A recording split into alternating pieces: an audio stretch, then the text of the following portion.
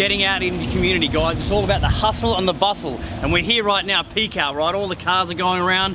You got to think about it. If you really want to grow exponentially in your business, I've said it before, 3 areas of marketing: online, internal, and external. Well, external means getting out in the community, getting out into the businesses, getting them to know you, who you are, what are your values, what's your vision, what's your mission, and getting everyone in your community involved in your martial arts, pushing the message of martial arts. It is super, super key. So there are a few things you can do when hitting up the businesses in your area. One, make sure you associate and build a relationship with like-minded businesses. Don't be going and, you know, building a relationship with a pub or a fast food shop. Probably not the right fit for you guys.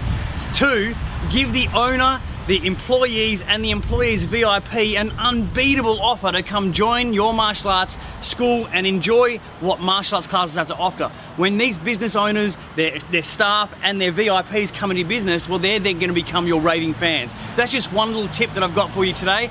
Don't forget, there are many other ways you can get into the community as well, and I can't wait to share some of them very, very soon with you guys. Get out there into your community, get your referrals, marketing for you, and also to be online too.